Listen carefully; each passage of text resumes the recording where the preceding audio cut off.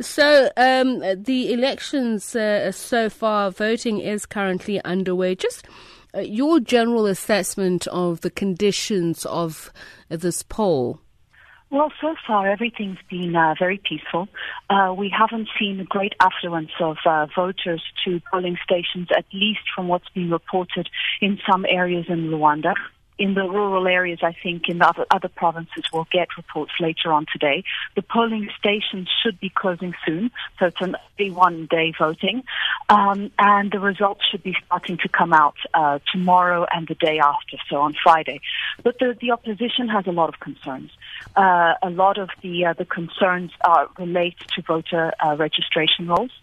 So in essence, you can rig elections even before the elections take on voting day.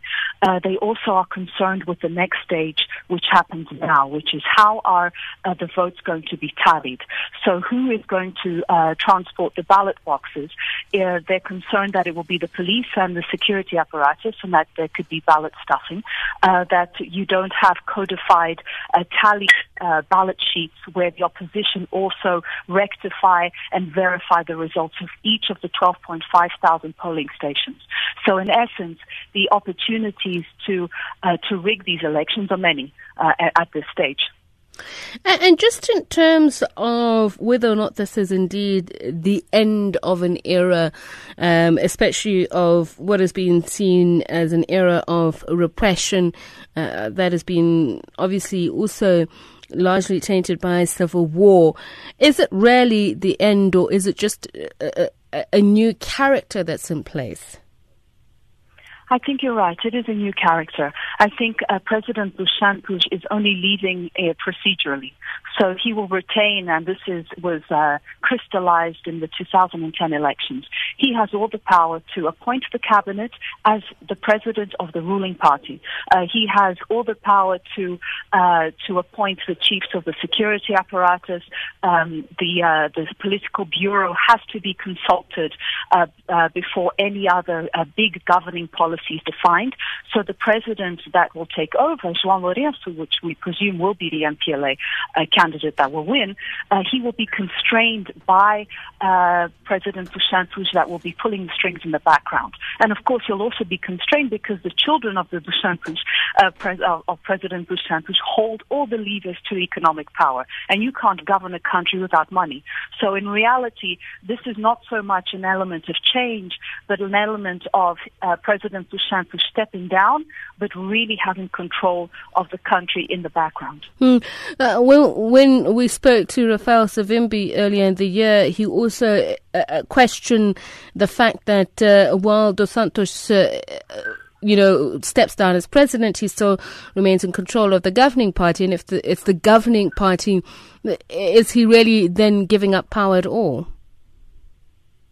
He's given some power. I think it is an important element to see that he has stepped down, especially because the 2010 Constitution allowed him a second term. So in essence, he could still have run for these polls. So yes, I mean, for him, I think he's tired. I think he's trying to manage pressures from within the apparatus and his elite and him himself. Some want him to stay, others say it's time that new blood comes in because Angola needs to reform. There's no doubts about the fact that Angola has many challenges ahead of it, including financial challenges, including the fact that right now it's between two big Congos that are very volatile. So Angola has to be strong, and to do that it has to reform, and it has to institute a lot of pro-poor development initiatives. It has to address concerns of peace dividends that actually were not forthcoming to the population. It also has to reform its security apparatus. I mean, we're talking about a state that hasn't reformed itself.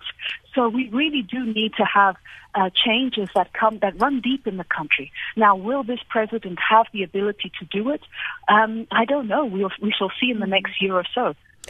You also spoke about the levers of power earlier on, and Angola has been a largely, unequal society with an oligarchy that has very close ties to the seats of power. Is that going to change? Is the socio-political playing field, is that going to change at all with these elections? Well, that's why the MPLA has been so nervous about these elections. There's too much at stake, and they can't afford to lose. Right now, regime stability and regime survival was premised on the fact that they could guarantee elite enrichment. And that meant that they weren't distributing wealth. They weren't actually generating employment. They weren't providing services. They were enriching themselves with a patronage network that included military and political elites. Now, that's the system that has been built after the war. It's a system that today still exists and has to be fed. So to reform that system, you're going to have to put a lot of people's interests, very powerful people, people's interests. And that will be dangerous in many, many ways. So how do you do that carefully, also providing assurance that a lot of these people's money won't be taken away from them because they might be facing corruption charges or investigations of other natures, so which is already happening. As you know, the current vice president will be leaving once Dos Santos leaves, is facing financial criminal charges in Portugal. He's probably going to be issued with an international arrest warrant. And that's just the tip of the iceberg. How many more, including the Dos Santos children? The son was, in fact, his offshores were brought out by the Panama Papers leak.